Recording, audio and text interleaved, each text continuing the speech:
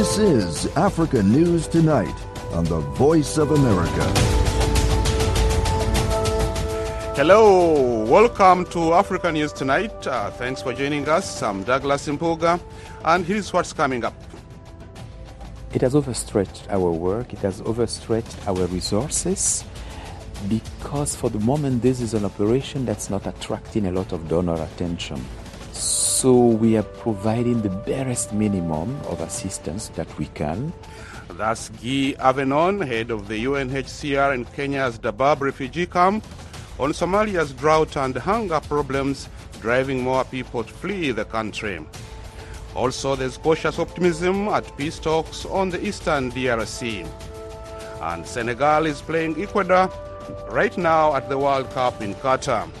All this and more coming up on Africa News Tonight.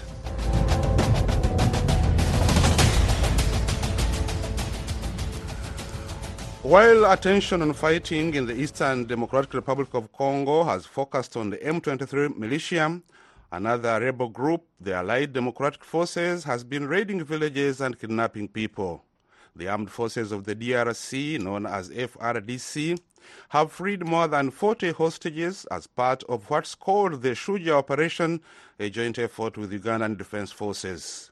VOA's Kate Pound-Dawson spoke with reporter Jaffa Al-Katante in Goma for an update on the ADF fighting. FRDC did some attacks in the south of Beni territory, the region of Kabasha, where ADF kidnapped 2 weeks ago many people in different villages during the attacks. And this weekend, FRDC succeeded to free some people. We are talking about 41 adults and many kids who were kidnapped by ADF and now are free under control of FRDC and Ugandan forces because it's the region of the Ushuja operation. Over the past several weeks, there's been a lot of attention on attacks by the M23 militia, but I understand that the ADF has also been active. Tell us a little bit about what kind of fighting there has been from the ADF. Yes, ADF is still operating in the north of North Kivu province and in the south of Ituri. You know, North Kivu has now focused on M23, which are big, organized, and the attacks were coming in the direction of the capital city of the province. That's why many people was just talking about M23, but ADF still active. And during all last week, there was small attacks of ADF in Ituri and in some villages in North Kivu, killing people and kidnapped some. As we know, last week, FRDC used helicopters to track and bombing ADF camps, and then when fleeing, they freeze hostage. Now, even as the ADF has been fighting and the East African Community Force has been active, there are peace talks going on, and there has been a ceasefire. How is the ceasefire going? Yes, peace talks started yesterday. The Nairobi peace talks. They said peace talks started yesterday, and as we know, M23 was not invited. And when the head of state did the agreement in Angola, say that they want M23 to cease fire and then to leave the zone under their control, M23 accepted to recognize the ceasefire, but they didn't leave the zone they controlled. Here on ground, it's not true because fighting still ongoing. I don't have any information of all front line today, but yesterday and the day before yesterday, there was fighting between M23 and FRDC in some different regions. That was journalist Jaffa Al-Katante in Goma.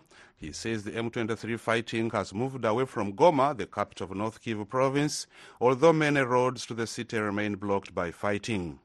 The M23 militia claims to be fighting to protect the ethnic Tutsi and other minority communities in the eastern DRC. The DRC government has accused Rwanda's government of aiding the M23, which Rwanda denies. The ADF is an Islamist militant group which the U.S. government and others say is linked to the Islamic State group. M23 and ADF are two of the largest of the more than 100 rebel organizations fighting in the eastern Congo.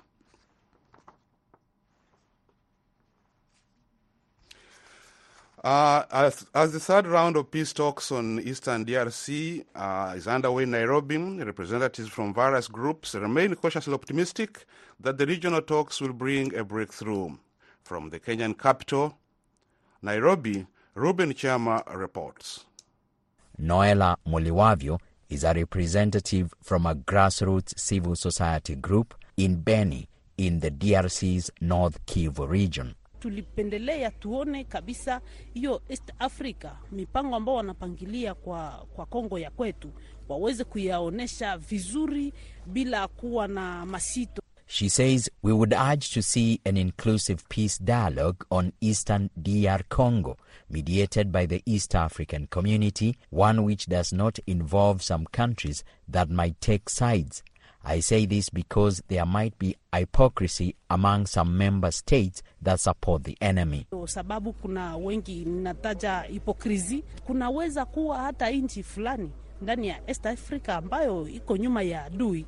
Speaking to VOA late yesterday, after the peace talks officially reopened, the Congolese peace activist gave more details about the situation on the ground. Kwetu hali sio vizuri sababu tunavamiwa na wavamizi au wanaochinja raia. She says the situation back home is bad because we are still being viciously attacked by the rebels. They are butchering people and thousands of residents have been forced to leave their homes. We are now living as refugees and we do not know when we will return to our farms. Na kwa leo sisi ni wakimbizi, wengi wanakimbia ovyo ovyo. Paka leo hatujua siku lini tutarudi kwenye mashamba zetu na nyumba za kwetu. Another participant, Kasereka Eric, represented one of the armed groups. Kwa sasa tumesikia kwanza namna viongozi wamefungua, lakini sisi hatuone maana ya kuacha silaha. Vitu vilivyoacha tubebe silaha na haviaisha. He says we've heard what the leaders have said, but we are not convinced why we should lay down our arms. The reason why we armed ourselves was because we were being attacked and killed mercilessly. We've listened to what the leaders have said, but we aren't ready to lay down arms because the problem which led us to arm ourselves still persists. ADF inatuua, angalia vile M23 kunakuja.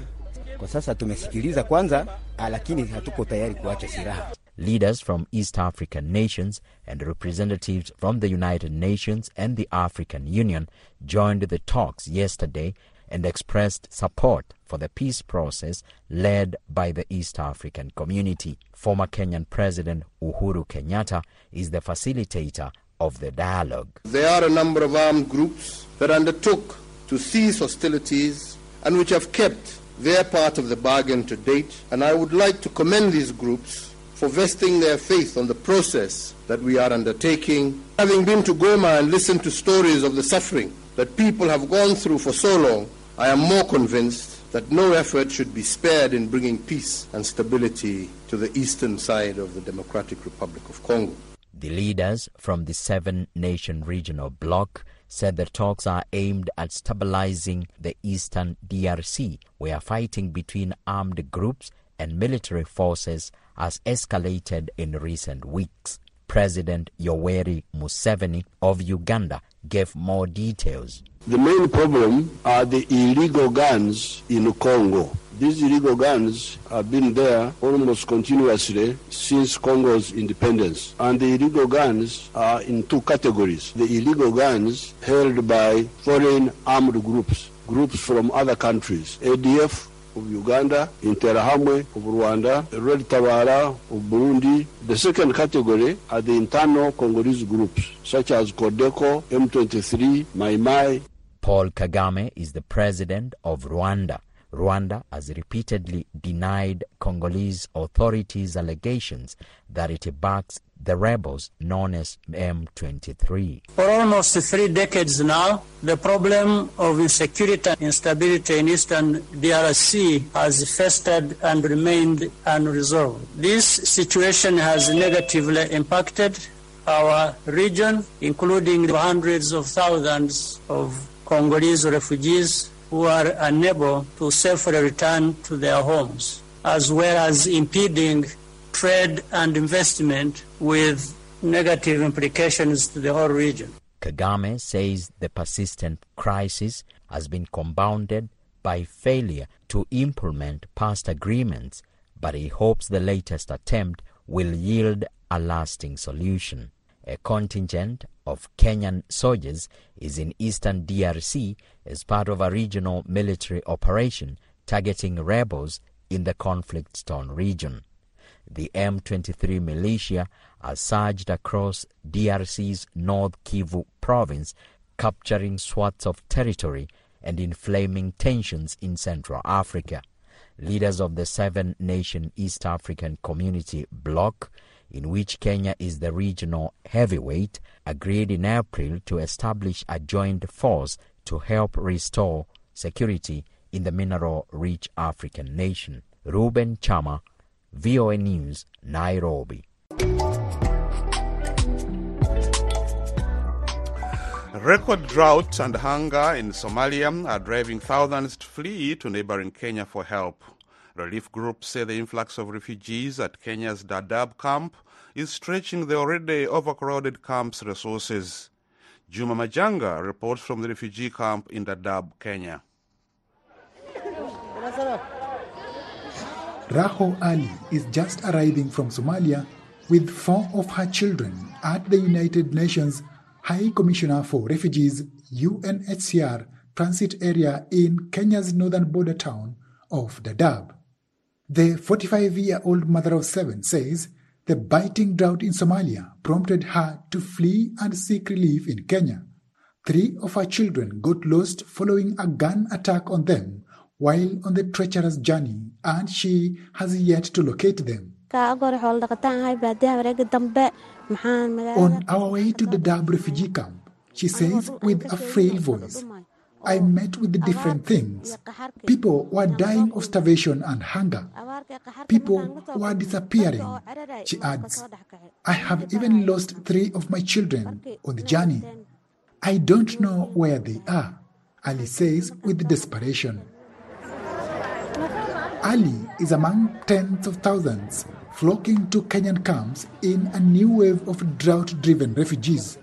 The Kenyan government put a ban on registration of new refugees in the northern border with Somalia, but the UNHCR says it has profiled 80,000 new arrivals in the last few months.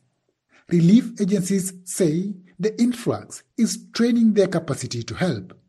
Guy Avonyo is the head of the UNHCR in Dadaab. It has overstretched our work, it has overstretched our resources, because for the moment this is an operation that's not attracting a lot of donor attention.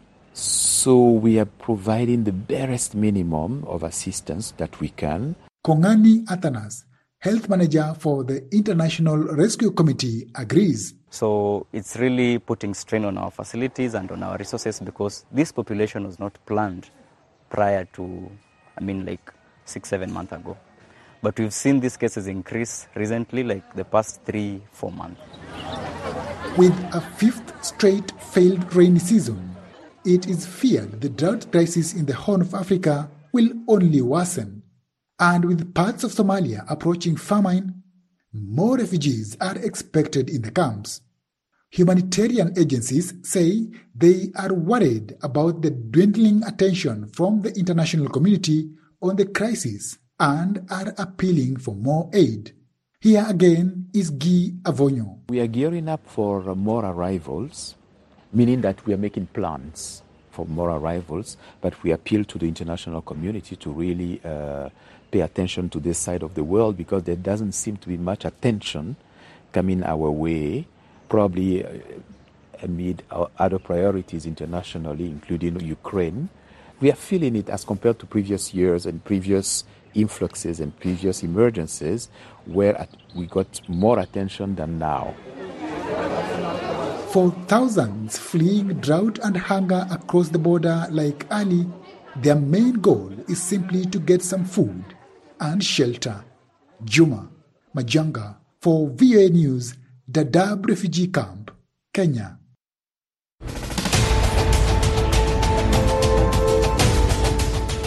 You're listening to Africa News Tonight. I'm Douglas Impuga in Washington. For more information on these and other stories from the continent, please see voaafrica.com. There you'll find all your favorite VOA radio and TV programs and a whole lot more. For world news, check out voanews.com. Residents in Uganda's Mubende and Kasanda districts, where a lockdown has been extended to curb the spread of Ebola, are pleading for the government to relax the restriction, especially on transport. Transporters say they can no longer afford to provide food and other basic necessities for their families, since it was their only source of income.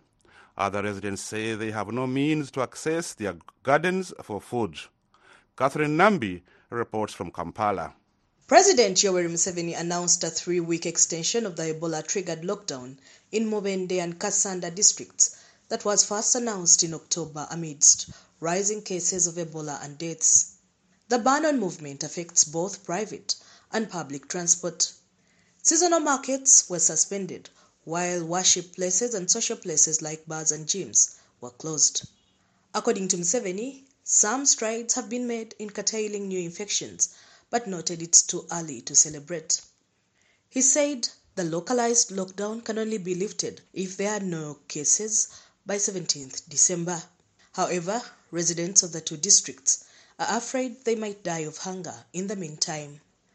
Angela Nakasi, a resident of Mubende, says she has failed to get food from her garden, which is about 3 kilometers from her home. She says before the lockdown, she was using a commercial motorcycle, commonly known as boda boda, to get the food, but now that they are not allowed to transport people, she has no means.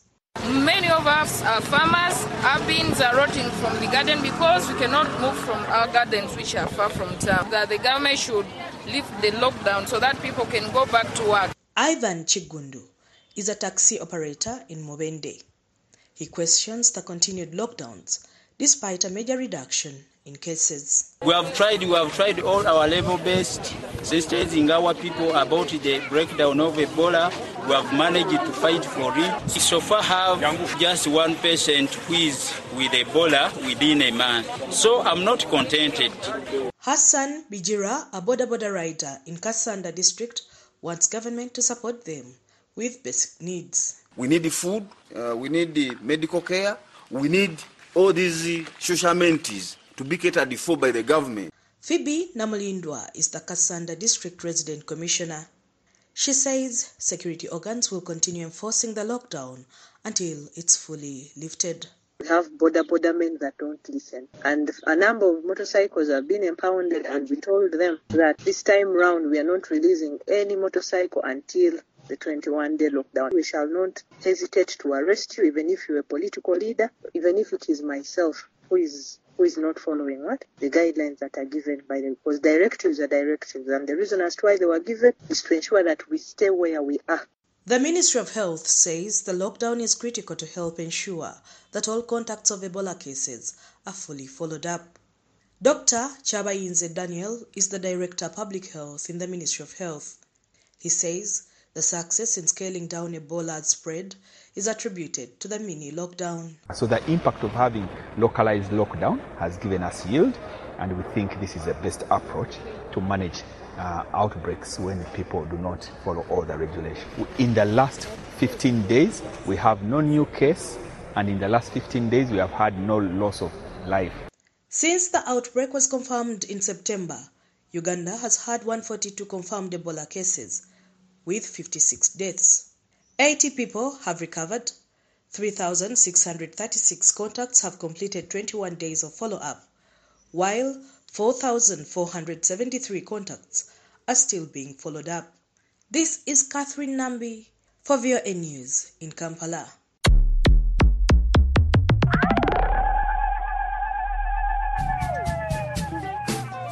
Hello, this is Heather Maxwell, host of Music Time in Africa. Join me every Saturday and Sunday for an hour of awesome African music. Wake up, dance this music. Like to stay on top of new music trends? Breakout artists? New releases? Maybe you just love the classic styles and artists of the past.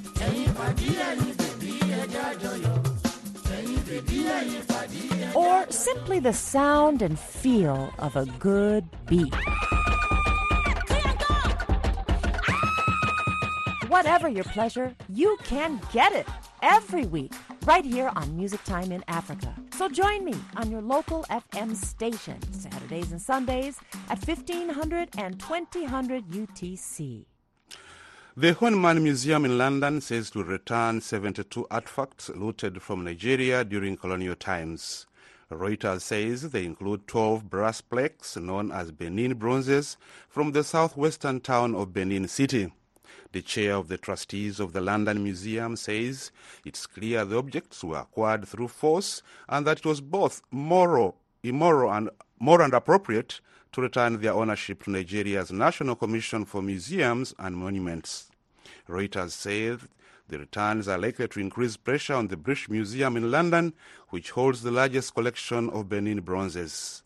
Last month, Germany returned more than 1,100 sculptures to Nigeria, and as have the Kay Branly Museum in Paris and the Jesus College at Cambridge University in the UK. It is the biggest sports event of the year, the 2022 World Cup in Qatar. Join VOA to celebrate Africa's king sport. In-depth coverage, pre- and post-game analysis, breakout stars, Cinderella teams, coaches, players, and let's not forget the fans from the four corners of the continent and from the city of Doha. We'll be there throughout the competition. Don't miss the fun with Team VOA Africa. Let's experience the magic of football together.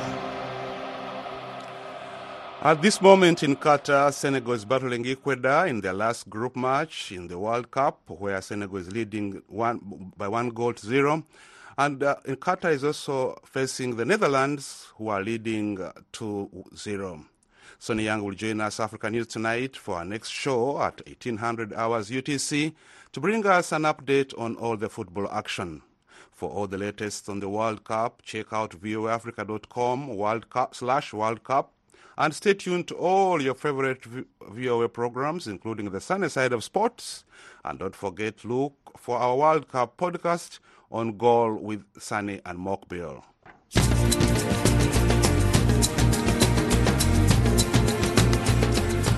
And that wraps up this edition of Africa News Tonight. I'm Douglas Impoga in Washington. For all the latest developments on the continent 24/7, visit our website at voaafrica.com. And thank you again for tuning in and choosing the Voice of America.